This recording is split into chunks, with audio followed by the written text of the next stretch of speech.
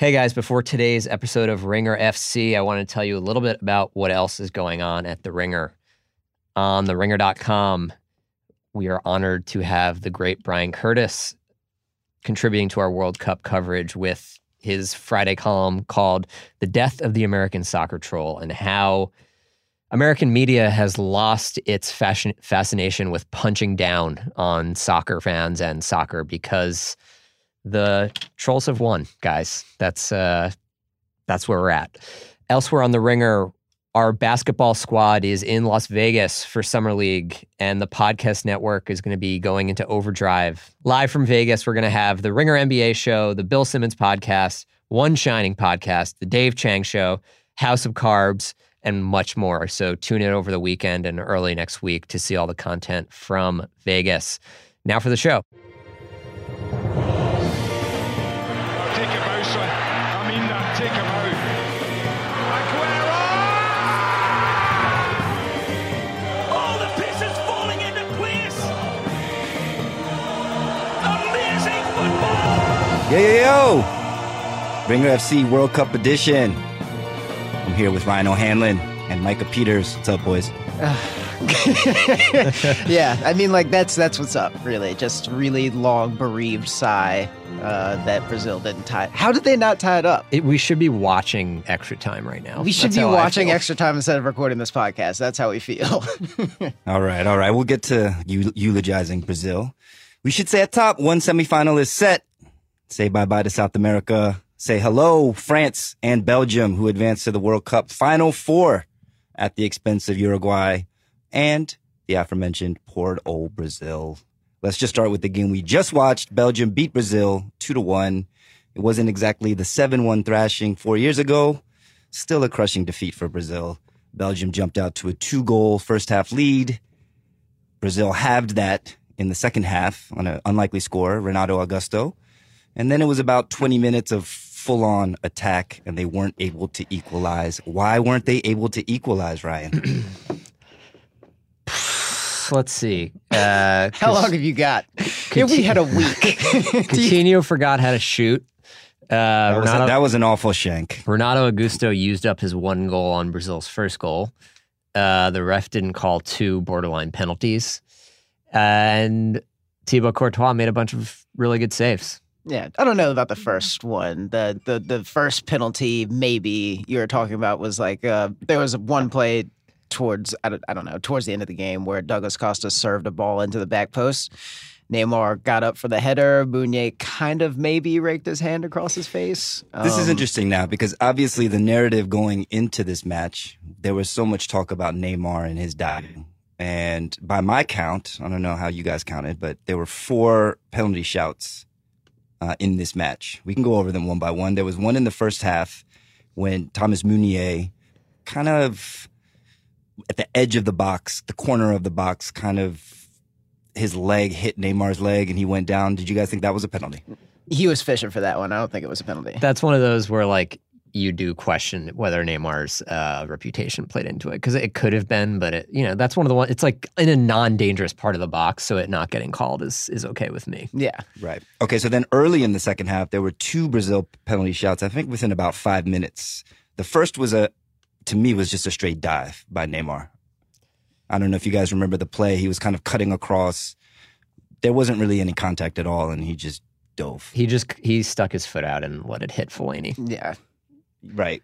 On the follow through kind of. I mean, you've seen people trick referees that way, but on replay, it was clearly he was going down anyway.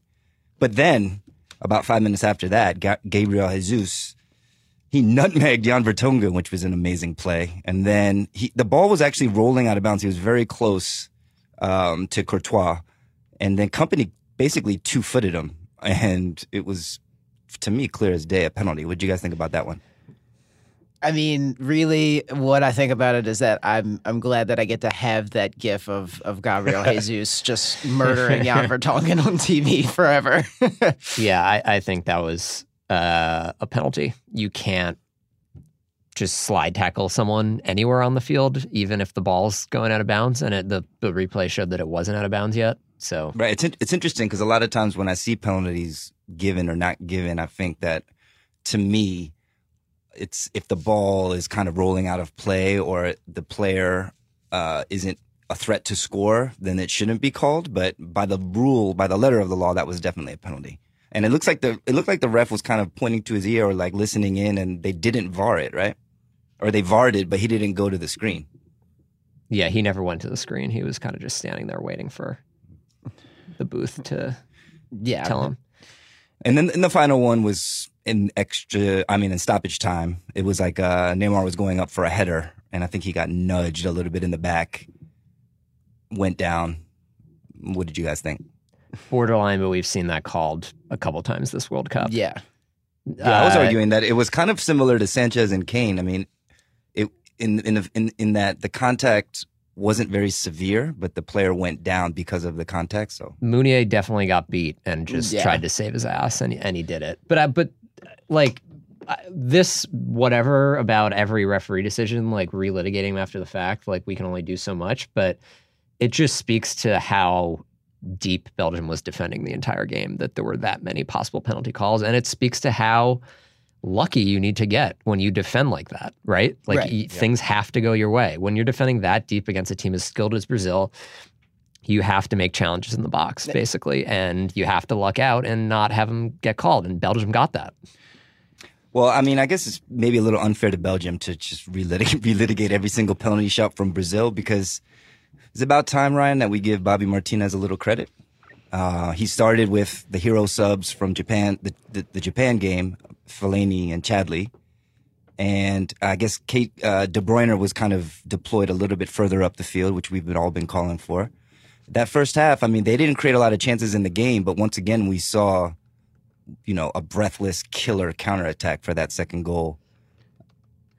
I mean, do you think tactically Martinez deserves some credit for how he approached this game? I think a little bit. I mean, he moved Lukaku out wide as more of an outlet to take advantage of Brazil's fullbacks, which I think was smart, and it worked. And there was, a 20-minute stretch in the first half where Brazil's midfield was just wide open, and it was, again, one of those examples of like a team having a bunch of opportunities to counter but not actually turning them into good chances. I mean, Brazil also really missed having Casemiro in the midfield to, I don't think that it was such that Fernandinho was playing poorly so much as, we were saying this when we were watching the game. It's just that he wasn't quite equipped to play the position that he was thrust into. Those counters don't happen, basically, if Casemiro's on the field. Yeah. That's the big difference. But ultimately, what I would say is that Belgium scored a goal on an own goal from a corner, and then a very nice finish from De Bruyne. De Bruyne didn't really create that much, and they just were not solid defensively. Like, there were 5 goal mouth scrambles within the first, 15 minutes of the game. Brazil just pounded them in the second half and just didn't find the net. And I have no qualms really with the way that Brazil approached the game in the second half.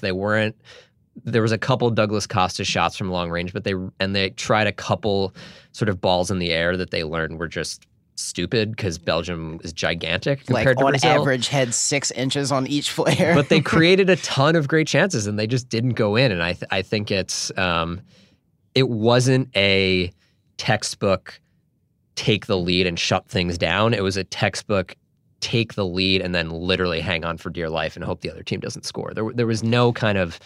The one sort of prominent figure, I think, in Belgium holding off was Eden Hazard, who was basically their outlet every time and just either got fouled or dribbled past a defender and killed some of the pressure for 30 seconds, and then they would lose the ball and Brazil would go right back up the field and get the ball into the box. Yeah. I mean, him having those hard charging runs towards the end of in the 94th minute and being able to draw fouls up the field to relieve pressure was integral. Yeah. We should shine a light, though, on that second goal, on that De Bruyne goal, because for the second straight game, we're seeing Belgium score off an opponent's corner kick. We should shine a light on Romelu Lukaku. Yes. and who Lukaku now you can only describe him as in terms graceful and beautiful and dazzling. No. That for the second straight game, he played an integral role in a killer counterattack. I mean, Micah, maybe you can describe his role in this one, because he actually was just say what happened. Right. So, I mean, like, it was basically like he started the counter largely by himself. I mean, Right. just weaving through Brazilian defenders and then shrugging off the last one and playing a beautiful outlet pass to Kevin De Bruyne, who had acres of space. And then he just, put his foot through it. I mean, there was a frozen rope to the bottom left corner. Do you guys think it's crazy to think that Lukaku might be the front runner for the Golden Ball at this point? Luka Considering Modric would like Lord, but we're not in the business of making like reasonable predictions. So I think he probably is the front runner based on the kind of narrative around him. He's got a bunch of goals. It's true. He still might win the Golden Boot. Yeah, It's true. So Belgium's opponent in the semifinal will be the aforementioned France, who beat Uruguay 2-0. Very straightforward win. Ryan still doesn't believe in the French. He commented today while we were watching the match, this doesn't look like a World Cup quarterfinal. What did it look like to you, Ryan? Not soccer. Yeah, a boring ass game between two conservative teams. I also commented today that France is going to win the World Cup, and I'm still going to be saying that I'm not convinced by this France team, which is generally how I feel. I mean, I think it's just hard to really. It gets hard to analyze these games when you get so close to the end, because this game, it turned on the two chances of Varane, a great glancing header from 15 yards out, and then Uruguay has a header on the other end, it gets saved by Lloris, and then Diego Godin skies the rebound over the net, and then there's the mistake from Muslera. And that to me, there wasn't much kind of goal mouth action beyond that. Those are kind of the moments that decided the game. So to me, it's like, if you're France, I think in an ideal world, you're against Uruguay, you're relying more on more chances rather than you just finishing your one chance and Uruguay not finishing theirs, which is what this game felt like to me for the most part. Well, you're the XG god, but I'm going to give you the XG for the game.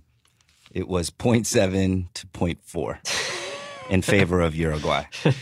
Let's double click on the second goal, though. The Griezmann shot in the 61st minute. It was kind of like a left-footed knuckleball. Micah, have you ever played keeper? I have played keeper Just twice fucking around? under protest in club soccer coming up. Yeah, Sucks. it's the worst thing ever. So basically, Griezmann hits this knuckleball. It's coming like about chest height to Muslera. Mm-hmm. I saw this debate on Twitter after. Maybe there's a lot of keepers on Twitter. The debate was parry versus punch versus catch. And we saw this with Karius in the Champions League final. Sorry, Ryan. It looked like Muslera was kind of like indecisive about what to do. And I saw a lot of people suggesting just catch the fucking ball. What say you?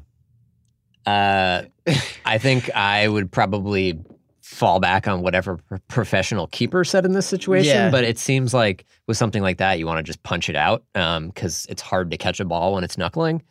I think people are just like willing to criticize goalkeepers because it's like a thing you can kind of understand as someone who's never played soccer before. But like watching Paul Pogba like turn a midfielder and play the ball upfield isn't like a thing the average human brain can really analyze. Did you literally just say certain level of intelligence? No, but anyway, like He's just defending Karius still. Well, no. The thing is like you can't. I mean, there's definitely a shortage of like people that know what they're talking about when they talk about goalkeeping. Even when there's a wonder goal, it's just kind of like keeper could have done better there or whatever, and it's just kind of like, well, it's not really. Remember when they criticized Pickford for using the wrong hand against Belgium, and then he did the exact same thing and made that save against Colombia with the same hand? So are you guys absolving? Are you guys absolving Muslera here from? No one's blame? saying that it's not a howler. No, it's just that it's not. I don't think that it's one that I'm capable of explaining. I would rather just say that I don't understand how you can mess that up. Yeah. But, I mean, like, I definitely think that there was him getting caught in between, like, in no man's land situation with that, because it did knuckle at the last minute. Here, we had David Priest, former professional keeper, and now like a commentator in England on the podcast a couple of months ago. And he said that the issue is that Muslera''s hands were too active, and he basically swung his hands up as the ball was in motion. This way, he had less time to react to the ball moving, and you should normally just have your hands up in front of you. So if it knuckles, you just move them to the side, and that actually sounds like That sounds correct. Yes. Yeah. So I'm gonna agree with that. Yeah. We saw this with Colombia versus England. Colombia, of course, missing James. Uruguay was missing Edison Cavani. How much did they miss him? Because it seemed like with just Suarez kind of alone, I mean, obviously Stuani was in there, but it's just not the same, their attack. And it definitely showed, right? Yeah, I mean, I thought Suarez actually played reasonably well despite not really creating any chances. He didn't take a shot, but he was a pretty good outlet and would... He played a different role. Head a bunch of difficult balls down, sort of preserve the attack from dying out. But then once he did that, it was like Christian Stuani and Laxalt in the box instead of Cavani. Yeah. Yeah. I never got to hear Micah's opinion on Laxalt's braids. I mean, come on, man. Why like I said my thing with that is just, go with God on that one if you want it that bad. Yeah. I mean, it looks like he went on vacation to the Bahamas when he was 14 with his parents and just came back. I mean, like, what do you want me to say? Those braids are extremely unauthorized. He looks like Hugo Rodiega, but that's but what worse. I wanted you to say. Yeah.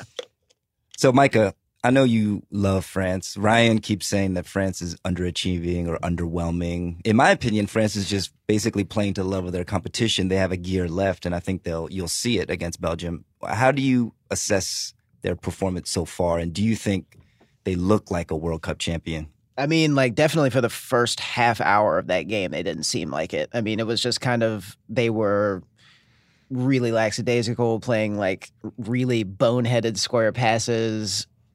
Everybody's touch was getting away from them, and they never really grew into the game. Everything felt really, I don't know, hectic and harried, and, just everything felt like it was done in a hurry. But I mean, as far as this team goes, I think that they're honestly just going to ride their defense as far as it'll take them. And I wish that their attack was managed differently. Right. But I mean, yeah, I honestly can't say whether or not this team is good, but I'm not entirely sure it matters what I think because they're headed to the semifinal. Well, Ryan, one change that we did see, and this was because of suspension, was Matuidi on the left was replaced by Tolisso. Did he capture your imagination in any way? Let's go back to that 0.4 expected goals figure. You would have preferred Dembele or somebody else? Well, yeah, I think I would have preferred someone who's more comfortable out wide. Tolisso just wasn't, and he would pinch in. And I think it's fine, to play a central midfielder out wide, but then you'd want a Marcelo type. No one's Marcelo, but you want an aggressive fullback next to him, and your favorite player, Lucas Hernandez, is not that. Oh my God, get out of here, Lucas Hernandez. Jeez. I kind of feel like I know that I've been lukewarm on France. I kind of think they're a horrible matchup for Belgium. Let's talk about that. Yeah, that's true. Let's talk about it. We'll preview it again, but it's next Tuesday in St. Petersburg, France and Belgium. I think their last World Cup match was the third place match in 1986, which France won 4-2. Interesting subplot here is Thierry Henry, of course, is the assistant manager for Belgium. He's going up against his native country. And another subplot, actually, for you listeners. As you all know, I have to eat a cleat. I'm still going to do it. But Ryan has to eat a cleat if Belgium win the World Cup. Did anyone even make a prediction on that? Or did I just say, if they win, I'll eat a cleat? I think that's what happened. We'll have to run the tape back. But let's just... But no, I mean, listen, as the arbiter of justice here.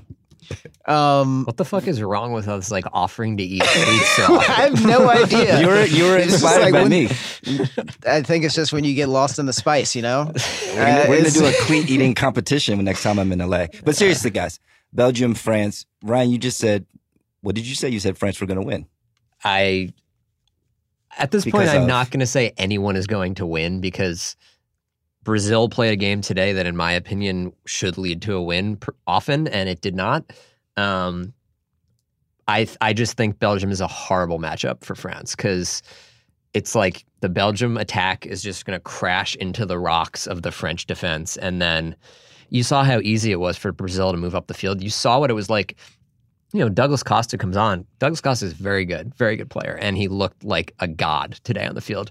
Mbappe is Douglas Costa, but he actually scores goals.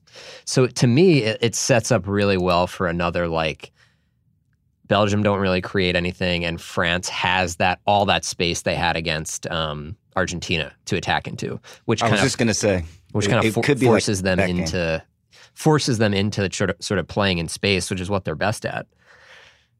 But Belgium will be the best attacking team they've played thus far in the World Cup, and if we go with the trend of playing to the level of the competition, I would expect a barn burner. I don't know. What do you think, Micah? I don't know. I mean, like, it's definitely France is set up to absorb all of Belgium's attack, though. And then on top of that, like, once they have another one of those games where after the restart they look gassed because they've been trying to fight off a France attack or whatever, you're going to have Mbappe destroying tired legs. It's also just like, come on, like Axel Witsel and Fellaini versus Pogba and Conte. Fellaini was good today. He was, but Fellaini did a job. Fellaini put in a shift. I'm not going to lie to you. And Witsel was good too.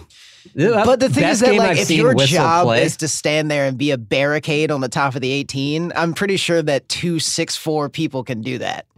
But at the same time, I'm not going to say that they didn't play well, because they did. Yeah, I love it when countries that border each other play. Anyway.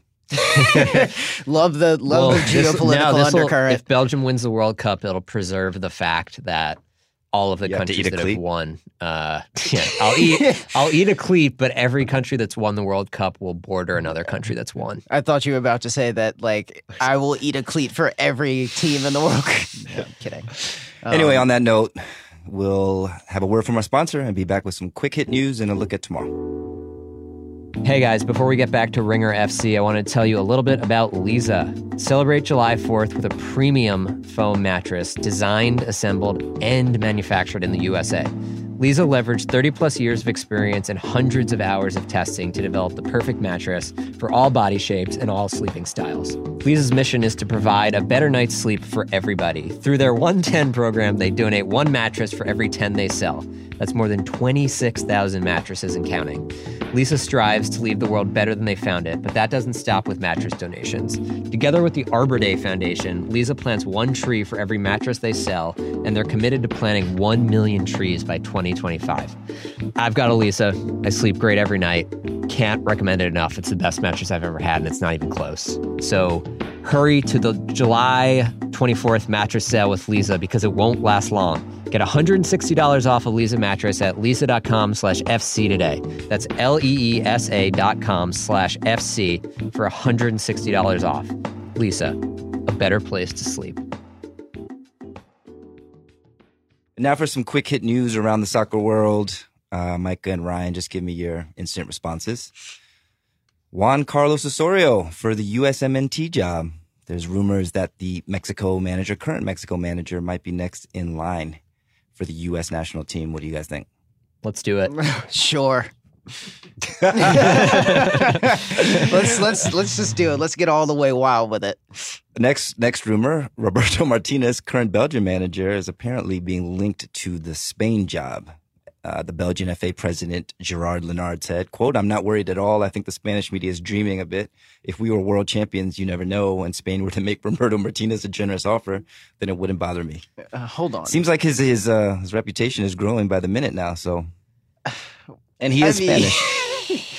Okay. But let's not, like, give him the... Okay, after the game today, this is what Roberto Martinez said, and I quote, "I've never lost a game on the tactics board. It's about the execution of the tactics." Oh, man. Facts. Yeah, he's getting gassed. Standing on the post game presser podium thing, just holding his nuts. The thing is that, like, anybody he deserves it. No, but I mean, like, if you watched any of his time at Wigan or Everton, struggling to put like even a win and a tie together. Like, Won an FA Cup. okay, sure, whatever. Ryan, I'm going to ask you about this next rumor, which seems to be getting louder here. Jurgen Klinsmann for Japan. If you want an ideologue who has no clue how to put his ideas into practice, great idea. Bars. Sorry. On the club level, we have a new minder for Christian Pulisic. Lucien Favre from Nice, I believe, Yes. is now the new manager at Dortmund. Patrick Vieira replaced him actually at Nice. But what do you guys think about Pulisic's career in Favre's hands? He's going to have to learn how to defend, is what I'm going to say about that. I do not expect to see a breakout performance, like offensive year from Pulisic under Favre. The wingers have to defend their He's asses definitely off. going to get barked at for not being a box-to-box winger. Yeah. As if those are like things that still exist Yeah. in the world. All right, well, the World Cup doesn't get in the way of silly season. There's some transfer stuff happening. Buffon to PSG, 1-year deal. Unexpected, but Why not? sure, fine, you know? I think Ariel is pretty good, but why not sign the guy who's like 75 years older than him? Yeah. French defender Benjamin Pavard reportedly set to join Bayern for the start of the 2019-20 season from Stuttgart. Seems like a savvy move. The World Cup boost.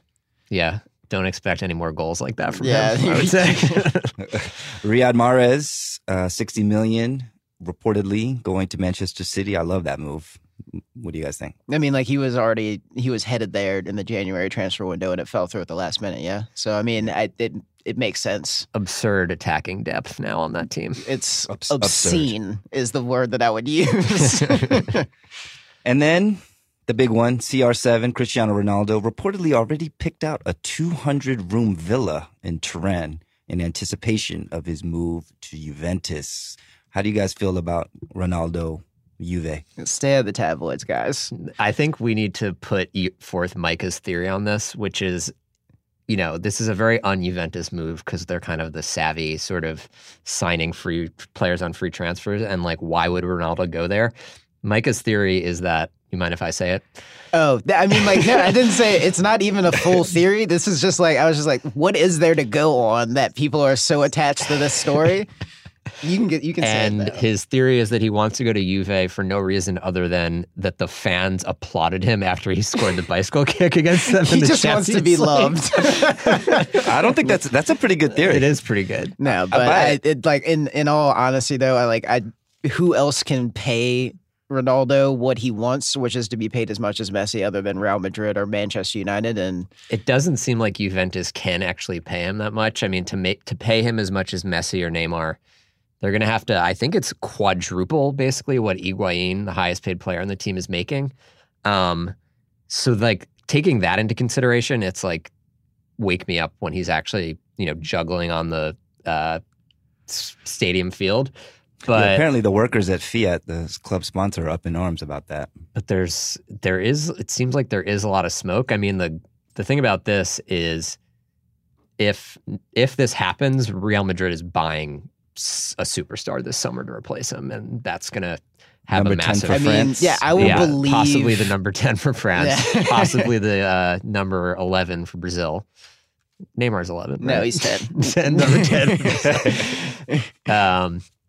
They can take Coutinho too. Yeah, exactly, like Coutinho and Neymar. With this, I'm still like, I don't believe it, and I'm not going to believe it until it happens. But if it happens, there is going to be a massive ripple effect across the soccer world. Yeah. And then finally, I think the funniest transfer rumor I've seen so far, Wilmar Barrios of Colombia, you guys might remember as the one who backwards headbutted Jordan Henderson. You might also remember that that's the only thing of note he did in that game. And sneered at him. Don't forget that. Reportedly headed to Spurs, where he will see Jordan Henderson and John Stones twice a year. What are you going to gain from it? Shithousery, Micah. Shithousery. They have Eric Dyer and Victor Wanyama. The shithousery quotient is overflowing. That's a good segue to our Saturday preview. You guys, is football coming home? It's already home. Let's start with Sweden versus the Harry Kane team. Sweden versus the Harry Kane team. I love that. It's the early game tomorrow. We didn't just see, but England, of course, beat Colombia on penalties. And Sweden just edged Switzerland in an extremely boring match, 1-0. So what can we expect from, basically it's one very defensively organized team versus Harry Kane and a bunch of other dudes. Yes. No Guardiola, but Harry. If it weren't for Harry Kane, would England have gotten out of their group? Would they even be in the World Cup? So, Oh my God. Wow, Am I wrong? Go all the way with Oh it. shit. let me just give you some quick stats while you guys ruminate on that. Yeah, Sweden Keep it going. Sweden have the worst pass accuracy of any quarterfinalist in the opponent's half. They've created 38 chances, but have only scored 6 goals. They've had 33% possession in their game, so obviously they allow their opponents to keep the ball and hit back on the counter. And that's about it. Those are all my stats I have for Sweden. I'll come in with some added stats. Give me some more. 8.1 expected goals for, 4.1 against. It's actually very good, despite that possession number. And they've also allowed the fewest defenders to be bypassed by either a dribble or a pass, which just speaks to their defensive solidity, and it speaks to them actually having a very good defense as opposed to one that just kind of does what Belgium did today in the second half. The thing I think to watch with this game is Sweden has been really effective countering, despite having like Emil Forsberg is the one player that can run lower than a 5-second 40. But England, despite all the consternation about them only scoring on set pieces, they have an extremely good counter press for a national team. So I think that's probably where the game ultimately gets decided, whether Sweden can break through England's counter press. And if they can't, it's going to be a hell of a lot of Sweden just defending in their own half and fighting off England free kicks, basically. Yeah. It's not like Sweden has the pace to really kind of put the requisite amount of pressure on that back three. Sounds like some ethnic stereotyping, Michael. This is all backed up with numbers, and the fact that the goal that they scored in their knockout round game was a deflected goal from right on top of the 18. Switzerland couldn't close it down, couldn't close Emil Forsberg down at the top of the box. Like I was saying, I'm expecting it to be like a kind of. I'm expecting it to be rather boring, actually, with the exception of like the water break that's going to happen because it's going to be 97 degrees there. Yeah, I think we need an early Sweden goal for it to open up. Yeah, I've been reading a bunch of quotes from former Swedish players and one Sven-Goran Eriksson, of course, former England manager. He said, "quote It would be easier for England to beat Brazil than to beat Sweden, in my opinion. I believe it'll be a Swedish win. Given how they are playing now, I believe they can go all the way." You guys mentioned Forsberg, who's, of course, the left-sided midfielder for Sweden. Is there any other player on Sweden that people should... We all know the England team, but... I'll go with Marcus Berg, who kind of like was having this thing going on in the round of 16 where it was as if he'd been told that he was supposed to miss every single time. Marcus Berg is the XG poster child. 2.98 expected goals, which is 4th among all players, and he's yet to score. Yeah, love it when your number 9 has 0 goals. But if England keeps letting him get chances like that, I think he actually finishes one this time just based on the law of averages. So it'll be fun to watch whether he can just keep missing very good chances or actually finally get one.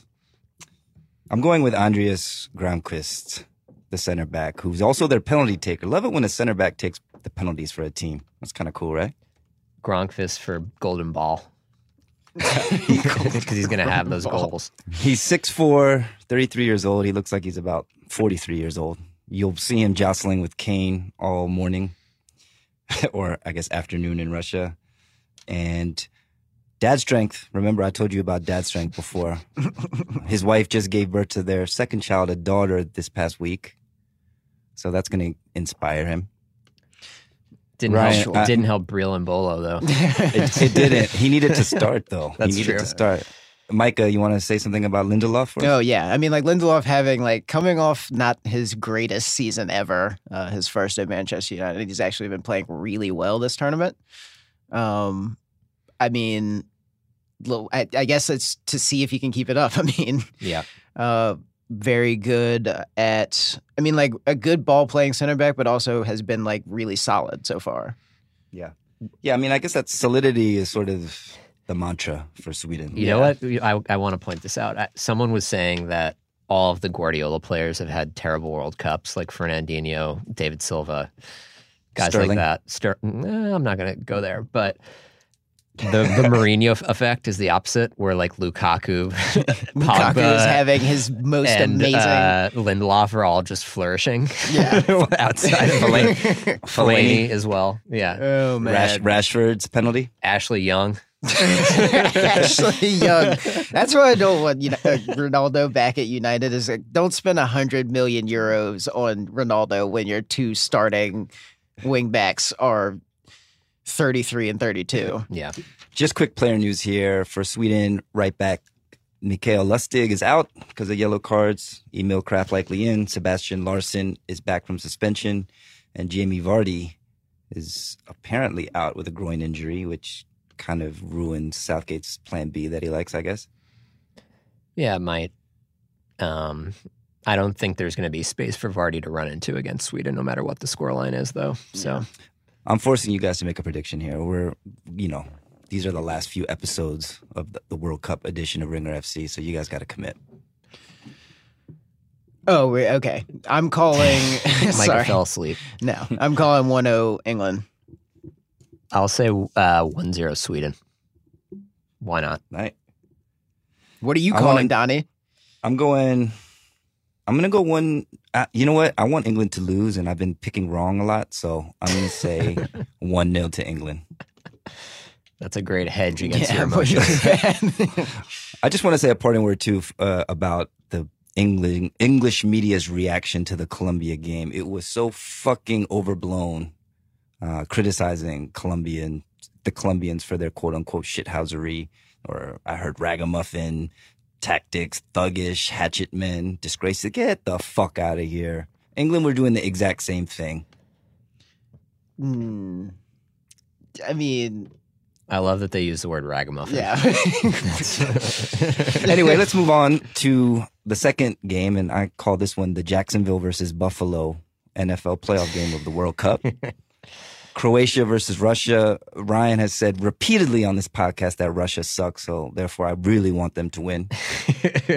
Just because you're Ryan- bad doesn't mean you can't win games. Ryan, KGB gun to head, can you say something nice about Russia? Yeah, Igor Akinfeev has played really well, their keeper. Alexander Golovin is linked with a transfer to Chelsea. That's my nice thing I'm saying about Russia. In all seriousness, Shakir Salman, our colleague, had a great column about Croatia and sort of their misuse of, or maybe not their misuse of, but not fully exploiting the talents of their vaunted midfield, of course, Luka Modric and Ivan Rakitic. Do you guys see that changing? Or do you see, I mean, like, because Russia obviously were able to negate Spain over 120 minutes, and Croatia really hasn't played to their potential, with the exception, I guess, of that Argentina match. And we've said before, everybody looks good against Argentina. So how do you see this match playing out? I think Croatia will win. I think the way that they would play into Russia's hands, though, would be to just get the ball wide and cross it into the continue box. doing the exact same thing that they've been doing. Russia, I think, have won more balls, a higher percentage of balls in the air than any other team in the World Cup, because they have. Is that right? Yeah, they have just gigantic center backs, and their fullbacks are actually, I mean, everyone on the team other than Golovin is basically gigantic. Yeah. I love Mandzukic, though. He's such a beast. Well, yeah, I mean, but it's Mandzukic and Ante Rebic versus four people that are their exact same height. Yeah, Mandzukic has continued his beast mode well into the latter stages of his career by playing on the wing and feasting on fullbacks in the air on the back post. And I don't know if you can do that this game, but it's just like Croatia's going to have so much of the ball. And I know that hasn't actually really mattered that much in this World Cup. But it's going to be like Croatia on the ball to a lopsided degree. And the players are so much better that it's hard for me to see them not winning, even if they kind of keep playing in the inefficient way that they've been playing. I think it'll be another one of those things where you're going to hope for an early goal from Croatia to open the game up so then they can just go ahead and pick them apart.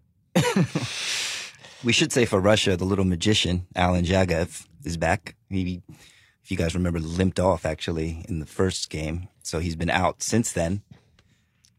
You know, Russia's been kind of screaming for some creative play from their midfield, and he is a creative player. So I think, you know, I don't know, maybe I'm naive here, but I feel like Russia's going to give it a go. I think they were criticized roundly for their play against Spain.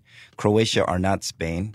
And I think, you know, it's even if they go out here at this stage at the quarterfinal, it'll still be a successful World Cup. So I'm hopeful that they'll kind of throw caution to the wind and actually play some football. I mean, I would even say it was successful just to make it out of the group. And you're kind of playing with house money at this point. Literally playing with house money. But yeah, I mean, I agree with Croatia is not Spain. And I think the closeness and quality of the teams is still not very close, but it's closer than it was in the previous game. So, you know, Russia wins another penalty, puts it away, banks it, you know, bunkers in. I could see them pulling it out. All right, I'm going to pin you down for predictions again. Micah, you go first. I'm calling Croatia 2-0. 0-0 Russia win in penalties. Don't let it go to the refs. Oh my goodness. I have to write that down. Oh shit, it's on tape. 0-0 penalties and Russia go through. Why the hell not? Yeah, I'm going 3-0 Russia. Why not?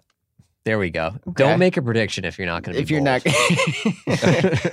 Micah, will you eat a cleat if Russia win 3-0? That exact scoreline.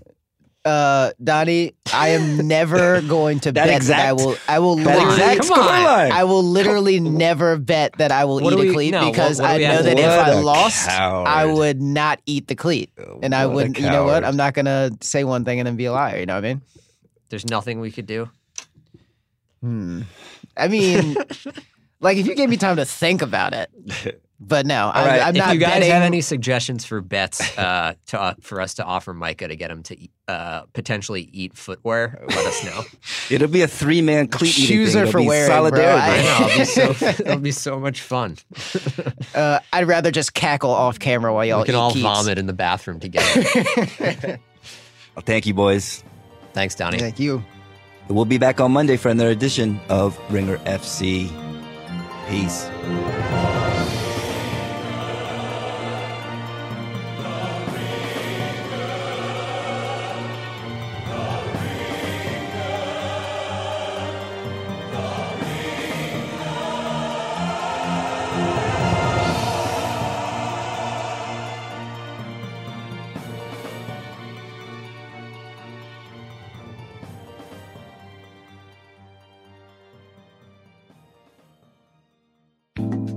Today's episode of Ringer FC was brought to you by Leesa.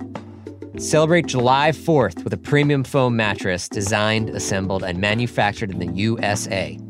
Leesa leveraged 30-plus years of experience and hundreds of hours of testing to design the perfect mattress.